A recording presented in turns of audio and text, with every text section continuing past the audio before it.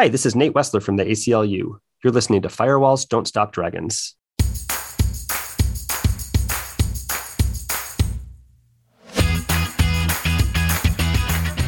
Hello, everybody. Welcome back to Firewalls Don't Stop Dragons. I'm your host, Kerry Parker. Today we have episode 283 for August 1st, 2022. Starting another month. This year is flying by. I cannot believe it. We've got a really great interview for you today. We're going to be talking to Nate Wessler, who I've had on the show before several years back. It's been way too long. I'm really glad to have Nate back. He's with the ACLU. I talked with him a while back on the Carpenter decision, which he argued successfully in front of the Supreme Court, which was a great case, and we talk a little bit about that today, but we're going to talk about facial recognition in particular today. We'll talk about Clearview AI, because it's hard to have a conversation these days about facial recognition without bringing them into this, but we'll talk about more than just that. But it's gotten to the point where there's no place left to hide. We have to expect now when we are out and about in public that there are cameras somewhere. And unlike the old days where these cameras were just, putting on some VHS tape loop that some human would have to then go back through and try to recognize people. These things are all cloud-based now, and the storage allows the digital content to be saved basically forever. And then layer on top of that the fact that we have this facial recognition technology that can, thanks to social media, can identify just about anybody from a photo or a video. It's really gotten scary, and the technology is getting better and our laws are just not keeping up. So we're going to talk with Nate about that today. A couple real quick things. My DEF CON talk has been scheduled. I don't know how many of you in the audience might actually be there, but if you are, it'll be Saturday, 3:30 p.m. I'd actually told my patrons in a separate private podcast that it was going to be Friday, but they rescheduled me. So since then it has changed. So it is 3:30 p.m. local time in Vegas on Saturday, August 13th at the Crypto and Privacy Village. Really looking forward to that. I also, because I'm planning to interview Jeff Moss and some other folks while I'm there at DEF CON and bringing that back to you guys, I just upgraded my portable recording equipment. I got a couple really nice mics. I got a nice portable multi-track recorder. That should be coming tomorrow. So with any kind of luck, I will be able to bring you some really nice high-quality audio back from DEF CON. All right, one more thing before we get to the interview. I did mention a 411 service, and for those of you who are not in the United States or might be too young to remember, 411 is an information service. And in the U.S., 911 is for emergencies, and we've got a few other ones like that. 411 was for info. And, you would say, I want to get the 411 on that. That meant you want to get information. Of course, what that really means in the U.S., and no one does this anymore, is you would actually kind of call an operator and you'd say, I want to look up a phone number or give me the number for this business or something like that. Over the years, it became automated, of course. But when I say 411, and that is what I'm referring to. All right, so enough preamble. Let's get to our interview with Nate Wessler.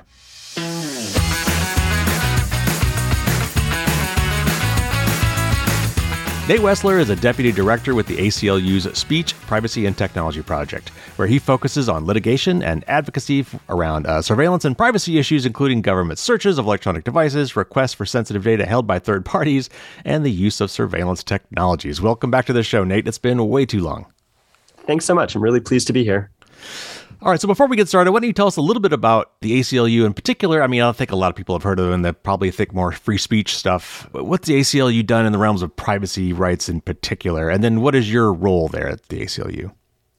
Yeah, so the ACLU has been around for more than a century and is pretty unique in terms of American civil rights and civil liberties organizations in just the incredible breadth of issues and areas that we work on. So I work in our national office in what we call our Speech, Privacy, and Technology Project, where we have a team of attorneys and policy analysts and others who work on a mix of free speech issues and privacy issues, and particularly as both of those touch the digital age. The organization also has teams of people working on racial justice, on women's rights, on reproductive freedom, national security, civil rights and civil liberties issues, disability rights, and a lot more. There's often overlap between that work, and there's a lot of complementary work that happens and is able to happen in an organization that has experts in such a wide variety of areas. But I really focus on questions around privacy in the digital age as part of a team here of really fantastic folks, whose job it is to largely to try to take statutes and parts of our Constitution that were written a long time ago and make sure that they are robustly interpreted in the digital age. A lot of my work involves trying to limit government access to our sensitive records or government use of various surveillance technologies in ways that protect our privacy, and to try to help courts understand how to interpret the Fourth Amendment, which is, this sentence that was written more than 200 years ago in a context that nobody at the time could have imagined. Then I also do, and my colleagues do, increasing work around privacy statutes as they apply to government, but also as they apply to private companies, and trying to make sure that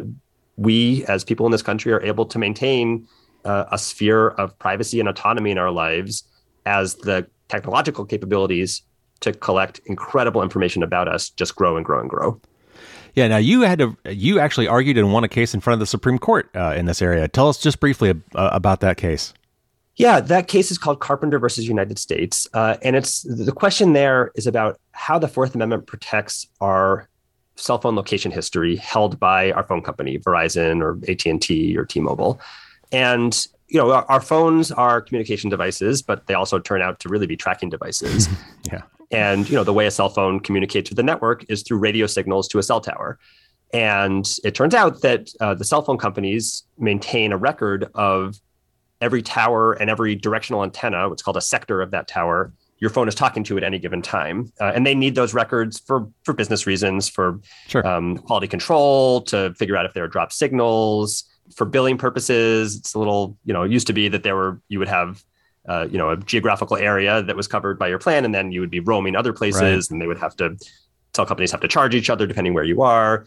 Those dynamics are a little different, but the cell companies still need to have a record for some amount of time of where your phone was at various times when it's making calls or sending text messages or receiving calls or text messages, or just making data connections. You're automatically checking the weather update, emails coming in, et cetera.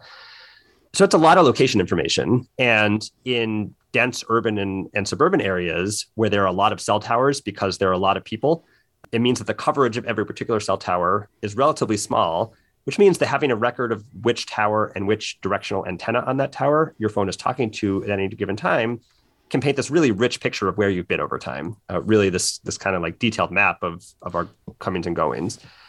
This has not gone unnoticed by law enforcement. And over the past couple decades, it has become a really common and favored investigative technique of law enforcement to make a request to a cell phone company for somebody's location history in order to figure out if they were near the scene of a particular crime around the time of that crime.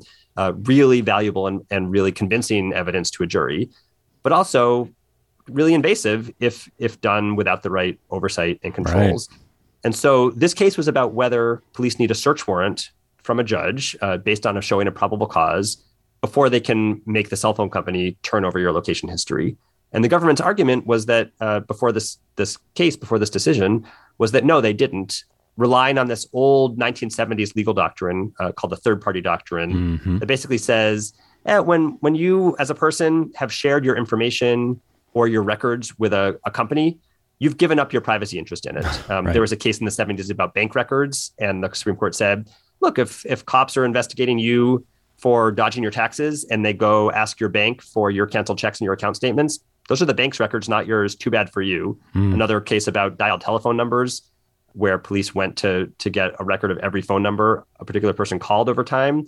And the person said, this chart's an incredible picture of my contacts and my life. And the Supreme Court said, too bad you made the decision to dial those numbers with your rotary phone, knowing that it would route through the phone company to collect your call. These are now the company's business records. You've given up your privacy interest.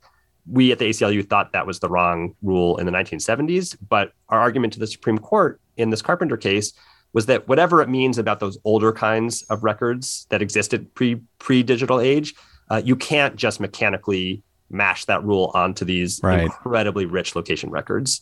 And the Supreme Court agreed with us and said, these are just different. They're different because they can paint such a detailed personal picture of all of your privacies of life, romantic, relational, if you go to a psychiatrist's office or an AA meeting or a liquor store, you name it, you can tell it from these. And because nobody's making a decision actually to opt in to this tracking, right? Like in modern society, you really need a cell phone for family, for work, for emergencies, et cetera. And once you have a cell phone, it tracks your location. You don't have to do anything.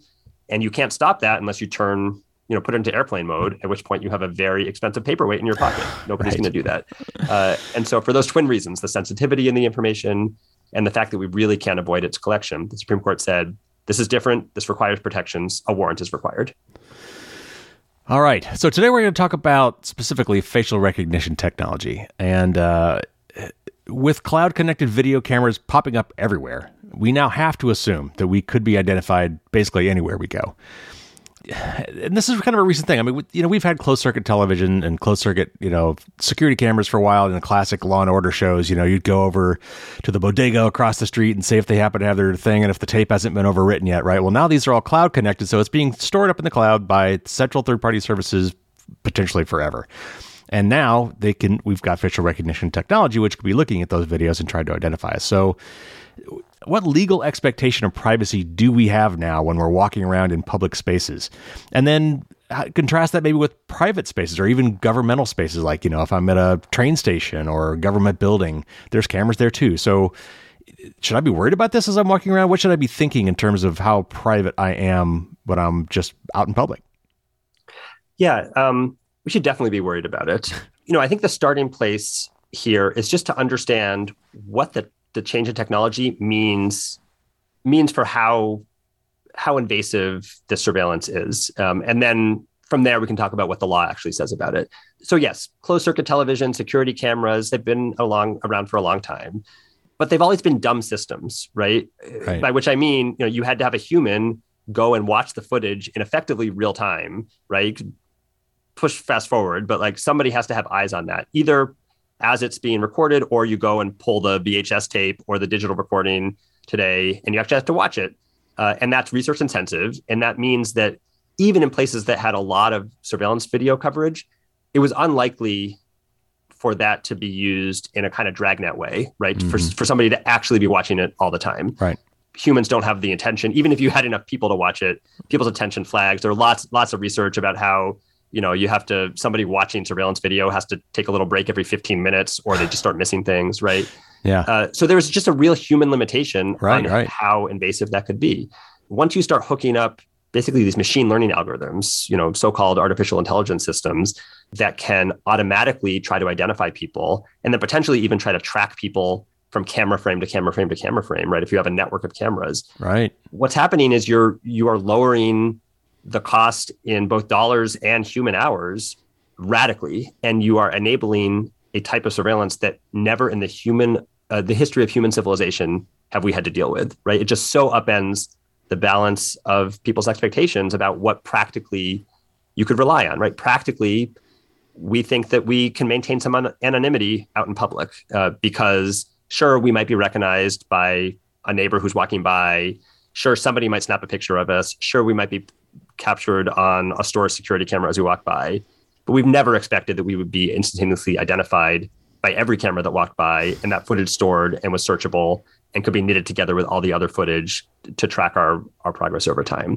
So that's why this is different than what we've dealt with in previous generations and even just a few years ago. And what the law says about it is unsettled in a lot of places. There are different legal frameworks, whether we're talking about law enforcement or about private actors, companies, individuals. When it's talking about law enforcement, there are some statutes in some places that legislatures or Congress have passed. But largely, we're often talking about the Fourth Amendment to the Constitution, which is the provision that deals with searches and seizures and says that the government, including the police, can't unreasonably gather our private information effectively and requires a warrant for the most invasive types of searches. And so, there are real questions that courts are only just beginning to grapple with about what that means when it comes to face recognition technology. There are some cities we know of in the US where police have run limited trials of the kind of real-time face recognition tracking hooked up to surveillance cameras. I don't know of any city that has actually turned that on in a kind of comprehensive way. Chicago and Detroit and maybe other cities have purchased that capability, but apparently have not tried to turn it on comprehensively. If they did, we would be in court very quickly and actually using the precedent from that Supreme Court case we talked about earlier, the Carpenter case, which was all about location tracking. And we would be saying this is location tracking just by a different method using face recognition capability to identify people as they walk around and track them from camera to camera to camera. And that is so invasive that the Fourth Amendment has something to say about it and needs to be limited. There are also a number of cities and states in the country that have decided they're just going to ban law enforcement use of face recognition technology because it's so dangerous, both because of the potential for pervasive tracking and because of the inaccuracies in the system, right? It's not perfect. These are kind of best guesses of an algorithm that was trained on a bunch of training data. It turns out that they get it wrong much more often with people of color, with darker skinned people, and with women and with younger people and with older people. And so the potential for false arrests is really serious. And a lot of cities from Boston to San Francisco to the county surrounding Seattle to Jackson, Mississippi, New Orleans, Minneapolis, the state of Vermont have just said, you know what, this is too dangerous for police. They can't have it. So it's a real kind of developing mishmash of regulations around the country on police use. On the private side, there are some kind of background legal principles around privacy protections that were kind of recognized in the old common law. These are known as privacy torts, things that they have names like intrusion on seclusion, the kind of concept of like stalking, right, in the common law. And you can imagine maybe, depending on what a private corporation or individual was doing, maybe there could be one of those kinds of causes of action against them. But largely, we're going to have to look to our lawmakers, legislators, to pass laws. And there are only 3 states in the country that have laws really targeted at biometric technologies, including face recognition technology, Illinois, Texas, and the state of Washington. And Illinois is the only one that really has teeth. And so in Illinois, it violates the law if a private company uses face recognition technology on somebody without their knowledge and their consent, right, to capture their face print, essentially, the unique geometry of their face. Requires notice and consent. That's also the law in Texas and Washington, but in those states, people can't sue to vindicate their rights directly. Only the state attorney general can. So, and those statutes have been really under-enforced. There's a little bit of protection in California under the more general consumer privacy laws they have there. But in most states, it's really a free-for-all legally on the corporate side, which is pretty dangerous for us. It means that, we're in the position of just having to trust corporations not to abusively collect our information, which has never worked before and isn't working now. Right. Real quick, you're talking about, and the differences between those laws, is that, I'm not a lawyer, so I'm curious, is that what you mean when you refer to the private right of action? That's exactly right. Exactly right. So, there's a debate going on in Congress right now about general consumer privacy laws. And there's a debate going on in state capitals around the country about general consumer privacy laws and about specific biometric protection laws like that Illinois. The Illinois law is called the Biometric Information Privacy Act. And the debate around all of these bills is whether there should be a private right of action or not. And by private right of action, we mean, do people whose rights have been violated, right? So in other words, a corporation has collected and used their personal information without their consent. Do they have a right to go to court and sue to either ask for money damages to try to make them whole, or to ask for an injunction, in other words, a court order telling the company to stop? A privacy law without a private right of action is never going to be a sufficient deterrent to companies. State attorneys general, even ones that really are trying to protect their state residents, they don't have the person power. They don't have the resources to investigate a fraction of the companies out there. And, they may reach some splashy settlements that may do a little deterrence, but it's never enough. People, as a matter of justice, need to be able to defend their own rights. And a matter of public policy, you just have to have enough of a threat to these companies that they take these laws seriously. Now, we happily share pictures and videos of ourselves on social media all the time. Instagram, Facebook, TikTok, you name it, right? They're dying for us to do it, and we happily do it. These are ostensibly public spaces online. So who owns those images and videos once they're posted, and what rights do I have over how they might be shared with third parties? And then, what about photos and videos that include me but weren't posted by me? Yeah, so this is a question that I'm not an expert in. It depends partly on the terms of service of the particular social media platform. Yeah. It depends some on copyright law in some contexts, right? The person who took the picture may have an argument that they have a copyright over it, and it may depend where they post it, whether, there's fine print that made them waive that copyright interest, or whether they retain it. So there are, some ways sometimes that people can try to control images that they have taken, uploaded online for a particular purpose, and then find that they're being repurposed. But it's hard. And, once something is online and generally accessible to the public, there generally is going to be a First Amendment right for people to access that information and to download it and to make certain uses of it. And so it can be very hard, if you haven't set the privacy settings on your accounts in such a way that you can control who has access to it, right? If it's something really accessible to the whole world who clicks into that page, then there's not a lot of great options for controlling that information if it starts going in directions you didn't intend. But there are certainly ways that states and other lawmakers can try to let people retain control over the most sensitive aspects of those images. And biometric identifier protection laws are one of those, right? That Illinois law is really focused, at least the part we've litigated under, and we'll talk, I'm sure, in a minute about our lawsuit against this company, Clearview AI, which is, I think, one of the most disturbing actors in the whole economy of face recognition companies. They obtain pictures from the internet in ways that a lot of people think are very unscrupulous, but we think is protected by the First Amendment. But then they do something to those pictures that's regulated under this law. They extract people's biometric identifiers. They take the face print through processing it through an algorithm. And that violates the state law because they didn't get consent to take your immutable biometric identifier, right? Like all of us have one face. You can't replace your face once it's taken. The state of Illinois decided this is sensitive enough that companies should only be able to take it with your consent. If a company does it without your consent, whether it's a picture they take of you in person on the street or they extract it from your photo online, they're equally liable under that law. And that's important. Another thing that we do, and social media, again, prompts us to do this, and we comply, is when we post these photos and videos online, they ask us to tag people, in these things. In other words, identify people by faces. Do you know this person? Or is this, hey, this looks like your friend. Would you verify that this is your friend Bob, that's in this picture? How fun. We'll let Bob know that you took a picture of him. It's all social media stuff, right? But when we do this, aren't we really just helping them to train their own AI systems to find us and enabling surveillance technology in general?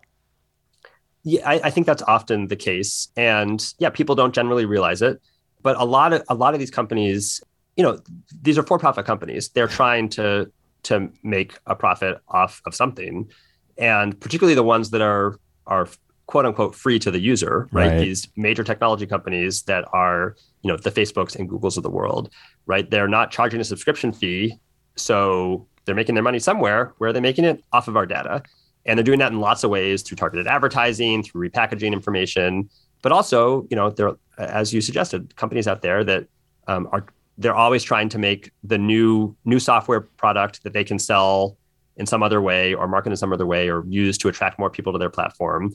And if they're sitting on this incredibly rich trove of data that they can use to train their algorithms, then they're often going to use it. And if they can get their users to help them train the algorithms even more precisely, they're going to do that too. It's a real concern. And it's, it goes to the failure of the US to have comprehensive privacy laws that make sure that companies can only do stuff with our data that we actually expect them to do, that's within the scope of the service we expect them to be providing, and that's based on our consent and our kind of knowledge of it. And that we just don't have that in most of the country. Right. I mean, I've said this multiple times. In some ways, I don't blame these companies because they're publicly traded companies with a fiduciary responsibility basically to make as much money as possible for their shareholders. I mean, that is just the kind of way capitalism is structured, at least in the US and probably everywhere. And so, this is money on the table. I understand that they are driven to monetize this data as much as possible. And so the only thing that would prevent that would be legislation and / regulation. Would you agree? Yes, I think that's largely the case. I mean, there are some cases of, federal and state regulatory agencies being able to use kind of broader consumer protection laws to protect people. So, for example, there was a company called Everalbum that had two, Everalbum and EverAI, one company. They had two business models or two things that looked like separate things that they were providing. One was a cloud-based photo storage site, right? You could upload your family photos, sort them, share them with other family members, et cetera, right? There are lots of these services that we've used over the years. They also had a face recognition product that they were building to try to sell to whoever, to law enforcement, to private entities. Well, turns out without telling their photo storage customers, they were using all of those uploaded photos to train the face recognition algorithm, right? They had this incredible trove. But what you need to train a face recognition algorithm are a whole bunch of pairs or sets of different photos of the same person. And so you tell the program, okay, here are, 4 photos of Nate, 7 photos of Bob, 16 photos of Lupita, right? And now like the program just over time is going to learn what are the attributes of a face that mean you can identify 2 or more different photos of that same face and what distinguishes from others. And so if you're sitting on thousands and thousands and thousands of family photos that people have uploaded, where you can tell by user how valuable, right? Right. Well, they did not inform their users that this is what they were doing, and the Federal Trade Commission went after them and forced them to not only delete all the face recognition data that they gathered without people's knowledge or consent, but actually to delete the algorithm, destroy the algorithm that they built using that, which is great. I mean, like very creative enforcement by the federal government. But that's, the claim there basically was you materially misrepresented in the fine print what you were doing. And if companies say in the fine print what they're going to do, then the FTC isn't going to go after them for that, right? Yeah. And that's why we do, as you said, why we need strong laws at the state and federal level. We just, we don't have something like Europe has, right? The GDPR, the General Data Protection Regulation, isn't perfect. It wouldn't map perfectly into the United States for various reasons, but we just don't have anything that looks remotely like that, which means it's a free-for-all with some of the most sensitive personal data we have out there. Well, and I recall hearing stories that when Google, back when 411 was a for-pay service on your cell phone or at your home, you would have to pay for that. Well, Google had Google 411 for a while, and they offered that for free. And my understanding is that behind the scenes, what they were really doing is training voice AI. Based on that, because they eventually quit. Like they had enough data, like, okay, we got what we're looking for, so now we're going to shut it down because it costs money to run, and we got what we wanted out of this, and they quit that. I don't know if that story is true or not, but I'd always heard that about that. You mentioned Clearview AI, and we definitely want to talk about them today. So they're a company that provides facial recognition service, claiming to be able to identify a random person from just about any photo, and they do this because they have amassed, as you've alluded to, a huge trove of pictures from social media and other places. But if you would kind of explain to the audience how their service works and how good is it at putting names to faces, and then maybe like for instance, how many unique people do they have in their database, because they've made pretty astounding claims. So yeah, Clearview AI it's a unique and uniquely disturbing company. So to understand what's different about them, and then I'll describe them. You have to understand that most face recognition companies in this country and most around the world, their business model is that they create an algorithm, they train it on photos, they teach it how to identify faces, better or worse. And a lot of these are quite glitchy, but they're slowly getting better over time. And then they sell the program, the algorithm, to some user with a license. And they expect the user to bring the matching database of photos that they want to be able to use to identify people. So if it's law enforcement, it might be a mugshot database. Or if it's state police, it might be the state DMV or state Secretary of State's driver license photo database. If it's a private company, maybe it's a set of employee photos because they want to control access to the secure part of their facility with a face recognition company program, right? So you have some set of photos that you're going to use to match the unknown person, right? It's called the probe photo, right? So you present yourself to the security checkpoint at your company, they scan your face, matches to your employee photo, you go in. Police have a, unknown suspect photo from some investigation. They try to match it against mugshots in their database to see if it provides a match.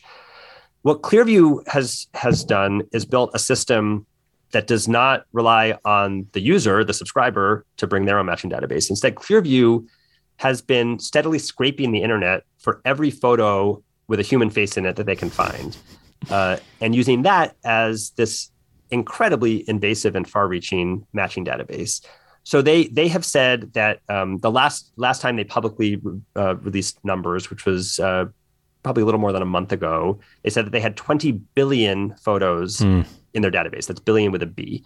Their goal is within the next year, by the end of this year, effectively, they want to have 100 billion photos of people. So they scrape these photos from social media, from local newspapers, right, from employer websites that have the roster of employees with their glossy headshots, wherever they can find photos online. They ingest those photos, they run them through a face recognition system that extracts a face print, right, which is a kind of numerical, geometric, algorithmic representation of the unique attributes of any face. And they store it in this humongous database, billions and billions of these face prints associated with a photo, also associated with the URL from which that photo was taken online. And what they say is that their users, their subscribers, can upload a photo of an unknown person and virtually instantaneously get a match to all the photos of that person that have appeared online. Clearview says that when it reaches the 100 billion photo mark within the next year, they think that they will be able to identify 95% of humans on Earth. Oh my God. It's incredible and incredibly chilling power. I mean, this when Clearview started, before we sued them and some other class action attorneys sued them, they were making this platform and this database and this algorithm available basically to anyone who is interested for a free trial or subscription. There's amazing New York Times reporting about wealthy New York City socialites who got access to this. One guy, a grocery store magnate, who was sitting in a fancy restaurant, saw his daughter come in with a date who he didn't recognize, never met before. And so gave his phone to a waiter and said, could you just go snap a photo of that guy sitting with my daughter? Then ran him through and instantaneously identified his daughter's date instead of doing the normal human thing to do, which is like, hey, how's it going? I'm going to walk over and say hi. Right. You had, companies like Macy's, other retail chains that were using it, private investigators, major league sports franchises who were using it, banks. So all these private entities. And then you had law enforcement around the country using it. And there are no rules, there are no restrictions, right? You have an account, upload whatever photo you want, and instantaneously match it to photos online. We don't know how many unique individuals those 20 billion photos are now. Obviously not 20 billion people because there aren't that many around. But I have no idea how many that is. And, when they get to 100 billion, it will be nearly everyone on Earth who has ever put a photo or had someone else put a photo on the internet. But I don't know what the actual quantification is. Right. It's a lot. All right. So you guys filed suit against these guys, I think back in 2020, and I think you recently won the case. Tell us what happened there and what it means, for their service going forward, and how might this case impact other companies who are offering or hoping to offer similar services? And, do you guys have any other cases pending in this area? The major story of this case is about the importance of us, residents, citizens of this country, pushing our lawmakers to enact strong privacy laws, particularly strong biometric privacy laws. We sued in Illinois under the Illinois Biometric Information Privacy Act, the only state that has a law with a private right of action that lets people sue to vindicate their rights. We sued Clearview representing a group of organizations in Illinois that work with communities of people who have really particular, very concrete things to fear from a company and a service that can instantaneously identify anyone or everyone anytime.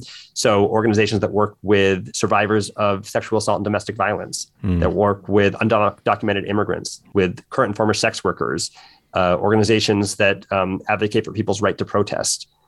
And we're able to really explain to the court not only why Clearview is violating the Illinois law. The Illinois law, again, requires companies to provide notice to people if they want to collect a biometric identifier, like a face print, and to get their consent. Right. So Clearview was obviously not, collecting consent from people, from Illinois residents or anyone else. Right. They're just scraping the internet and processing it.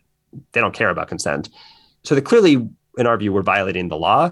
But we also were able to kind of show the court, this isn't. It's enough to just show they're violating the law, but also this isn't just some abstract fear. Right, some abstract legal concern.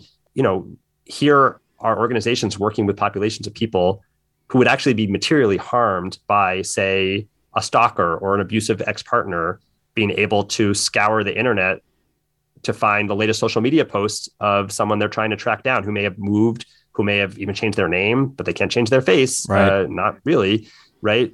You can think of all kinds of other situations where protecting against this invasion would be important. Witness protection program? We filed... Sorry? Somebody in a witness protection program? Exactly. Yes. Witness protection program.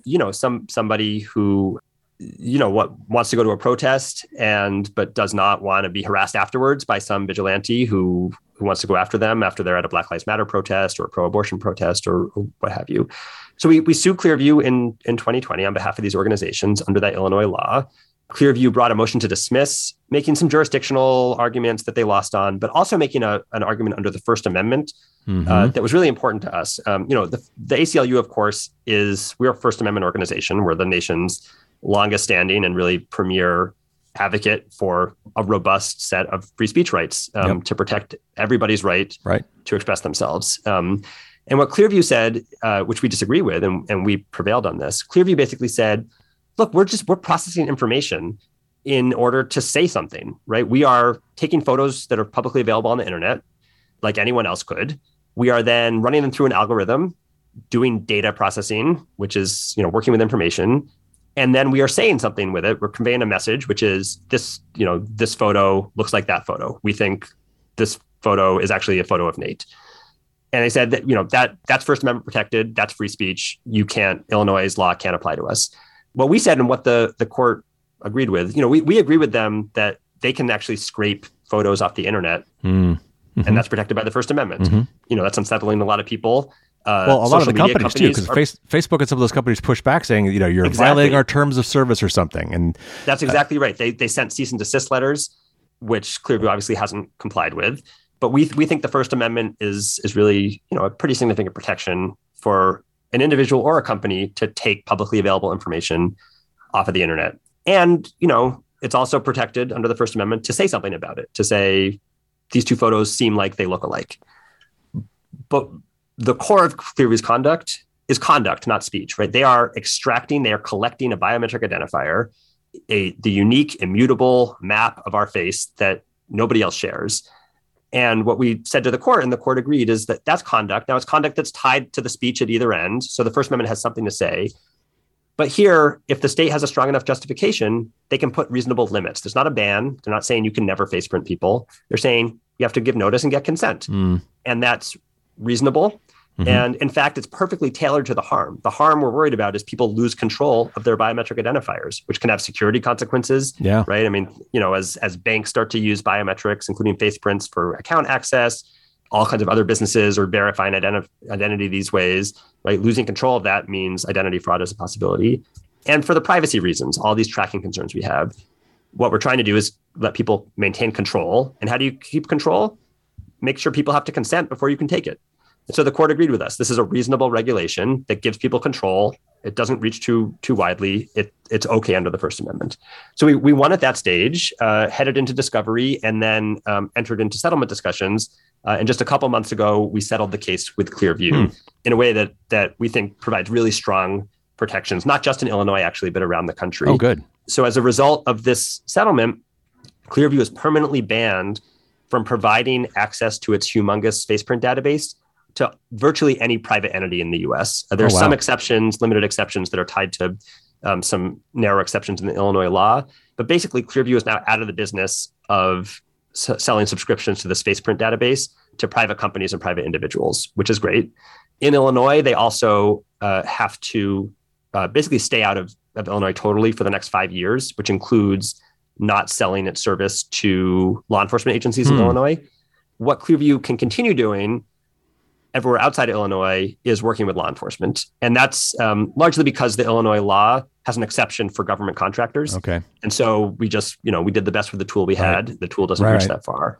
So Clearview has really pivoted to this business model of selling its service to cops at the federal, state, and local level. And they're making a lot of money doing that now. All right, sorry, I want to dig on that a little bit because I'm curious. Because Clearview has said, I've seen multiple interviews with the founder and CEO, and he says, "Well, we only give this," basically paraphrasing, "to the good guys," which law enforcement. But I mean, I'm sure that there are authoritarian regimes that would like to get their hands on this information. I don't know what, if any, restrictions they have on sale to those kind of agencies and organizations. I mean, even within the U.S., right? I mean, they could be abused here within the United States as well. But the other aspect of this that bothers me is this end run around the Fourth Amendment, where the law enforcement and perhaps intelligence agencies don't have direct access to this, legally speaking, but by going to an independent private third party and buying it like anybody else could buy it, it seems to me that they are getting around that. Could you talk to that a little bit? Yeah, I mean, the idea that we should just trust the company because they're just selling to the cops is, doesn't compute for me. There is a really good reason why the framers of the Constitution focused on restraining police power and putting some friction into that process, right? Making sure that there's a warrant requirement before police want to do invasive searches of us. And this is invasive. It's invasive and it's prone to error. And Clearview is selling a service that gives incredible power to police. And in most parts of the country, police don't have any regulations or very good regulations and controls on how face recognition technology is used. So, what does that mean practically? It means, in a lot of parts of the country, most parts of the country, there's nothing stopping police from investigating any crime they want. And, to be sure, there are a lot of crimes out there, right? Right. So, you have a photo of a jaywalker, run it through, right? There's, most places in the country don't have like a serious crime requirement. Clearview certainly isn't imposing it. Right. Most places in the country don't require a warrant. Right. So you can have police just on a hunch, just with whatever photo of whatever person they think is a suspect, running it through. Most police departments and states in the country don't have quality control requirements on the input photos. Right. So the accuracy of a face recognition match is highly dependent on the quality of the input photo, the so-called probe photo. Yeah. Right. If you have, like a driver's license quality photo, well lit from the front, right, straight on, not blurred, not shadowed, the system's going to do better because it can discern more features. You have, kind of the normal quality you would get, snapped off of a surveillance system, right? A CCTV camera or some passerby, right? You can expect a lot of those photos are going to be from an angle, maybe from the top down. There's a baseball cap that's hiding part of the face. Someone's wearing a mask. It's 3/4 angle. It's blurry. It's at a distance. It's not well lit, right? Any of those factors are going to decrease the accuracy. So you have police making ad hoc decisions about what to put into the system, without judicial oversight in most cases, without a limitation on the type of crime they can investigate, and then relying on the results to take investigative action against people. Results that in a significant number of cases are likely not going to be correct. And Clearview has submitted its algorithm to testing through the federal agency that does testing of accuracy of face recognition systems. Okay. They just recently did this. They had not for years. It's the National Institute for Standards Technology, NIST. And they do testing for a whole lot of companies that they're sort of like the gold standard benchmark for accuracy. But that testing is not in real world conditions, right? It's in test conditions. And so, Clearview says they have very high accuracy rates. And that seems to be true relatively in the tests that they did for NIST. But that tells us very little about how it works when random beat cop gets access to the subscription and uploads whatever photo and then goes to a judge and says, oh, yep, we got a match. That's probable cause. Let's go arrest, right? That's really dangerous. Well, and there was even one weird case I heard that made the news because I think it involved a famous actor, and I'll probably get the actor wrong, but there was a case where the police were looking for a suspect and they had a drawing of the suspect, I think, an artist rendering, and it looked like Nicolas Cage or something like that. Woody Harrelson. I know that. Yes. You're so close, ever so close. Yep. So tell us about that story because it's fascinating. I mean, incredible. This was there was a report that the Georgetown Law School Center on Privacy and Technology put out where they got records from New York. This was an NYPD operation where they had a really low quality photo of somebody. I don't know what the crime was. It might have been, someone at a convenience store who stole something. I can't remember, but they had a photo that they tried to run, like a still from a surveillance camera. They tried to run through their face recognition system. It wasn't Clearview. It was their NYPD's own system. They tried to run it through, didn't work because it wasn't high quality enough, or who knows, the number just didn't spit back a reliable match. So then the officers are sitting there looking at this photo and they say, you know who this guy looks like? Looks like Woody Harrelson. So they go online, they get a photo of Woody effing Harrelson, and they run that through the system. That's not what the system's supposed to do. The system's not a celebrity lookalike contest. I mean, it's really incredible. And it's hilarious. But then you remember, this is the police who are about to arrest somebody based on this nutso celebrity lookalike match, right? Other cases, other investigations that the Georgetown folks uncovered where police didn't have a photo, they had a composite sketch, right? They had some police sketch artist who asked, they ask a witness a bunch of questions. Right. You've seen this on police procedurals, right? They come up with this picture that looks kind of like the person. Face recognition systems are not trained on composite sketches. That's not a photo. They're trained on photos, right? You now have a line drawing that you're going to put in, something that looks kind of like it. And so you have police just making it up. The police also taking photos that are not of sufficient quality because they're at an angle, because the suspect's eyes are closed, and using Photoshop to either rotate the photo and fill in the hidden half with a mirror image, or this Georgetown report found police taking photos of suspects with closed eyes, going online, finding photos of people with open eyes that seem to have a relatively similar skin tone-ish, right? Like models, right? Just like photos online, taking a screen grab of the eye section of there and photoshopping that on top of the closed eyes. So you had some open eyes, right? Wow. That's not how, you have a composite image, right? So all of these, off-label, so to speak, uses, which are not how the systems are trained, not how they're supposed to be used. But again, now you have police making very consequential decisions about who to investigate and who to arrest. And the part of what's really dangerous about this is that there's a lot of research out there about machine suggestibility, about how people inherently, as a cognitive matter, trust machine decisions. Oh, sure, right, yeah. It's the computer said it, so it must be true, right? Even people who kind of know, who've been told, who've been trained, computers have error rates, algorithms are best guesses, right? They're glitchy, they're programmed by humans, et cetera. Even if you know that, there's just a suggestibility bias when the computer tells you a thing. And so now you have the investigation going off in this direction based on what the computer said, which may implicate the wrong people, or it may involve, kind of mass surveillance of a quality that maybe is accurate, but implicates our liberty interests, right? Turns us into something that is not the free and open society we expect, because now we're looking over our shoulder every moment because police are identifying us instantaneously. And a platform like Clearviews is the most chilling manifestation of that danger. Hooking Clearview up to real-time or recorded video would be tremendously dangerous and really give a super chilling power to the police.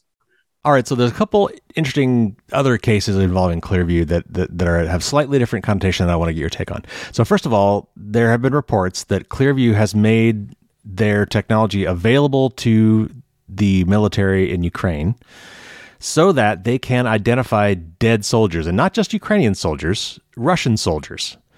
And they are notifying the relatives of the dead Russian soldiers that they are dead. I don't know. I've looked into this and I haven't seen this, so I'm curious if you know. Is this a tactful sort of a humanitarian gesture that they are doing, or is it really sort of a propaganda psyops thing? And then what's the ACLU stance on this sort of a use for this technology?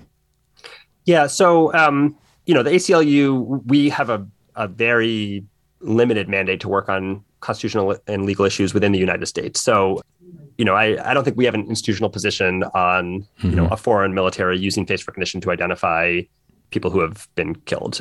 I will say generally, there are always going to be particular use cases that are going to be really sympathetic. And that's certainly true of Clearview and face recognition. And it's true of, any number of surveillance technologies.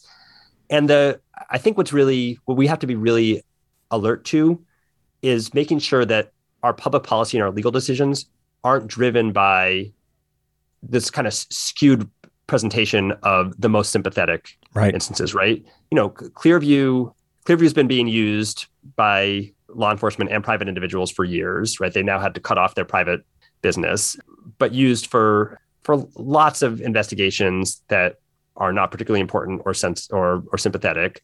Lots of, just people playing around with it in privacy invasive ways. That's not what Clearview is talking about. Clearview wants to talk about police using their system in Ukraine, military in Ukraine. They want to talk about using it to identify insurrectionists who are at the Capitol on January 6th. They want to talk about using it in child sexual abuse investigations, all particular use cases that a lot of people would think are pretty sympathetic ways for law enforcement to be using its resources. But we're not talking about a platform that is just useful for the worst of the worst crimes, right? We're talking about a platform that provides this hugely privacy invasive and extraordinarily powerful tool whenever police want to use it, right? So that's why we have a Fourth Amendment that applies generally. That's why we have privacy laws at the state level that apply generally. That's why we have, states that have banned police from using face recognition at all. We have, other states. The state of Maine has allowed some police use of face recognition technology, but really constrained it. Police can only use one system operated by the state police and the state Bureau of Motor Vehicles. They can't use a system like Clearview, untested, not in police control. So it's centralized, only on a probable cause showing, only for serious crimes. In New Jersey, the state attorney general is in the process of putting limitations on general police use of face recognition technology. But one of the first things he did is ban all police in the state from using Clearview because of the concerns about its privacy impacts and concerns that you have this system totally in corporate hands, right? Like Clearview runs every part of it. Right. And so now the cops are just supposed to trust that Clearview is not going to make misuse of uploaded photos. And in fact, the New York Times broke the story on Clearview. Clearview was not publicly known until a New York Times expose in January of 2020. And the reporter, an excellent investigative journalist who works on privacy issues, Kashmir Hill, had gotten a privacy activist had through a FOIA request gotten some records from the Atlanta Police Department that mentioned Clearview and thought, this is interesting, never heard of this. Started digging a little more, provided them to this Times reporter. She started digging more and was able to find some police in local departments who had trial accounts or paid accounts to Clearview and asked them to, if they would just demonstrate how it worked to her. And a couple of them were happy to do it. And she said, okay, I'm not going to give you some random person's photo without their consent. So here, snap a photo of me. Here's some photos of me. Just run them up through the system. And they did it. But very quickly, Clearview figured out somehow that they were running photos of a New York Times reporter. Wow. It started shutting them down. And she got sort of routed into this kind of wonderland of corporate communications. I had not heard that aspect of that. Right. And that means that Clearview was looking at the photos being uploaded by police. So now you have this private company sitting in some kind of snooping role on police investigations in a way that police don't understand. So lots and lots of concerns and lots of reasons why we shouldn't just trust a company like this, why we need strong legal controls and a lot of skepticism. Well, and the police and all the folks working in law enforcement, we like to idealize them, but they're humans too. And they're going to, given the opportunity, someone somewhere is going to abuse systems like that for their own nefarious purposes as well. That's right. And it might be today, it might be investigating the town gadfly who's really annoying the chief of police at every town meeting, right? And just trying to dig up dirt on her. Tomorrow, it might be an officer trying to stalk their ex-romantic partner, right? And they have easy login access that doesn't require a warrant. It's, that's why we have procedural protections, right? The next day, it might be police showing up at a Black Lives Matter protest and trying to identify everyone there so they can start following them home. Who knows? There are lots of reasons why we put controls on government power. It's because in a democratic and free society, just trust us is our mode of operation. All right. So there's one more aspect to this that I think you might have we might come down differently on this particular one, and that is Clearview is now offering. What we've talked about so far is this many-to-one matching, where we're looking at many faces to randomly identify one unknown one. They're offering what they call a one-to-one matching service now for schools, government offices. This might be something similar to what you're going through at the airport to get identified, where you were claiming to be somebody and you were trying to verify that you are that person. And they're operating off of a limited set of photos. I'm guessing this would fall under what you would consider a more acceptable use of this technology. That kind of one-to-one matching is definitely less susceptible to abuse. It is still prone to problems that we should be concerned about, particularly when used by government, right? Partly because of the error rate problem. What happens if you present yourself at some government building or at a TSA checkpoint to get into the airport, and the system says, nope, not a match, not actually Nate Wessler, right? Like, what's your redress to say, no, actually, wait a minute, like look at the actual photo on my license. There has to be some way to prove. And we saw a really good example of the danger of relying too much on a similar kind of face recognition matching tool. We saw in the last couple of years of the pandemic around people trying to get public benefits, right, like unemployment insurance. A lot of states turned to this company ID.me. When the pandemic hit and businesses across the country were just closing down wholesale, hopefully temporarily, we thought, but right. Yeah. So federal government poured a lot of money into the states to provide extension of an increase in unemployment benefits, which is what I think substantially kept our economy from completely tanking at the time. But states needed to figure out a way to deal with this huge surge of applications. And states, they want to try to make sure that people are getting the benefits who are entitled to them, and you are who you say you are. So a lot of them contracted with this company ID.me, which part of its identity verification system was a face recognition matching system where you supposed to like upload your government ID, right? And then a selfie basically, or you log into this, kind of live portal and it takes a picture of you, and the system was glitchy. And when it failed and said, nope, you're not actually a match, there was no good way for people to go through kind of an appeal process. And people ended up on these, these like online voice call queues, hours long to get to a representative, but then your internet connection dropped and you have to go back to the start of the line.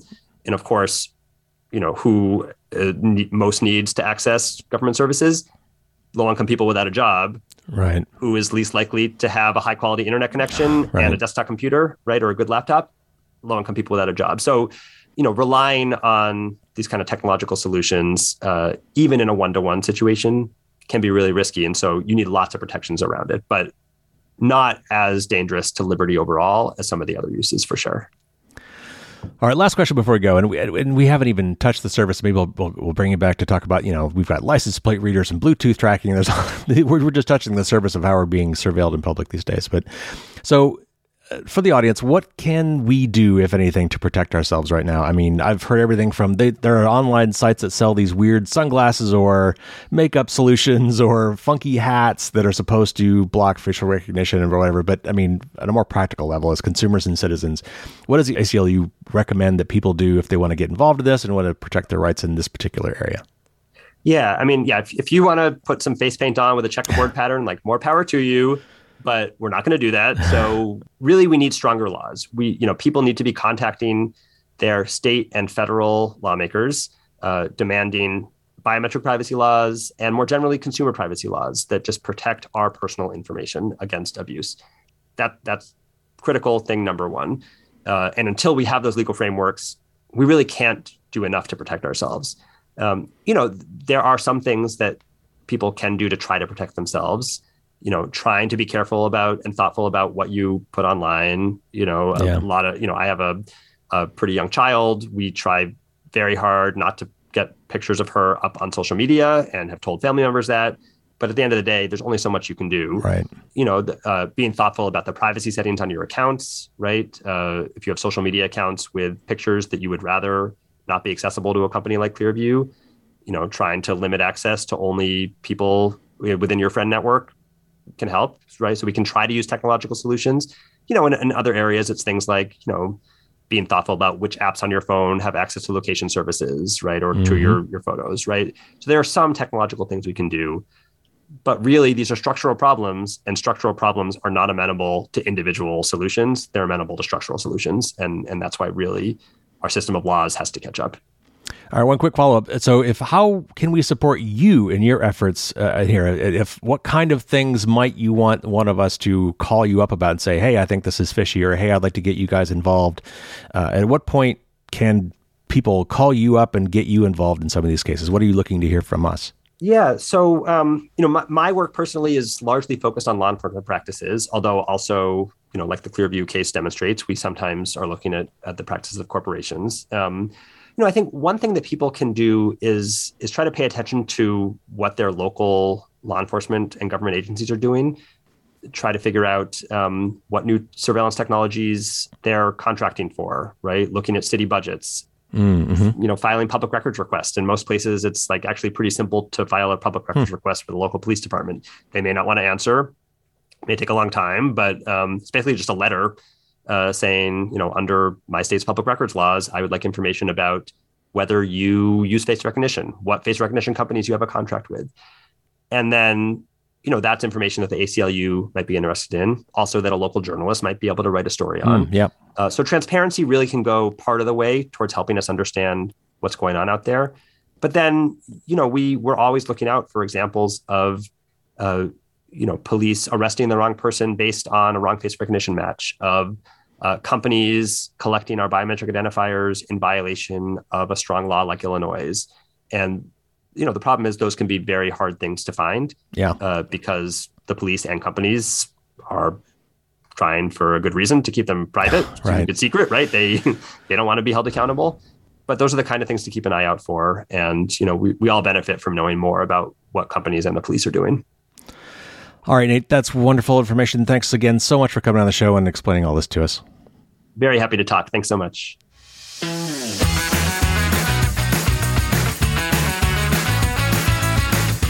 Really glad to get Nate back on the show again. It's so much fun talking to him. He's got so many great stories. The whole thing with the facial recognition stuff and Woody Harrelson and some of those other stories were just mind-blowing. So anyway, thanks again to Nate for coming on the show, and we'll have to get him back sooner next time and not wait quite so long between interviews. I did capture some other questions for Nate. Being a lawyer and someone who argued a case in front of the Supreme Court, I had to ask him what that was like, what that experience was like. We talk a little bit about whether or not there should be cameras in the courtrooms, and I even ask him what he thinks about that leak of the draft opinion from the Supreme Court. So anyway, my patrons will get that bonus content soon. All right, next week, another news show as usual, and then an interview after that. And then I'm working on several other interviews down the line. So lots of great content. If you haven't already, subscribe. That way you won't miss any of this goodness. If you're enjoying the show, please recommend it to some other folks. Spread the word. I would also love to get some great 5-star reviews on whatever app you're using to listen to this. There's usually some way to leave a review. I'd much appreciate that as well. So thanks again, everybody, for tuning in, and stay safe out there. And until next week, as always, don't get caught with your drawbridge down.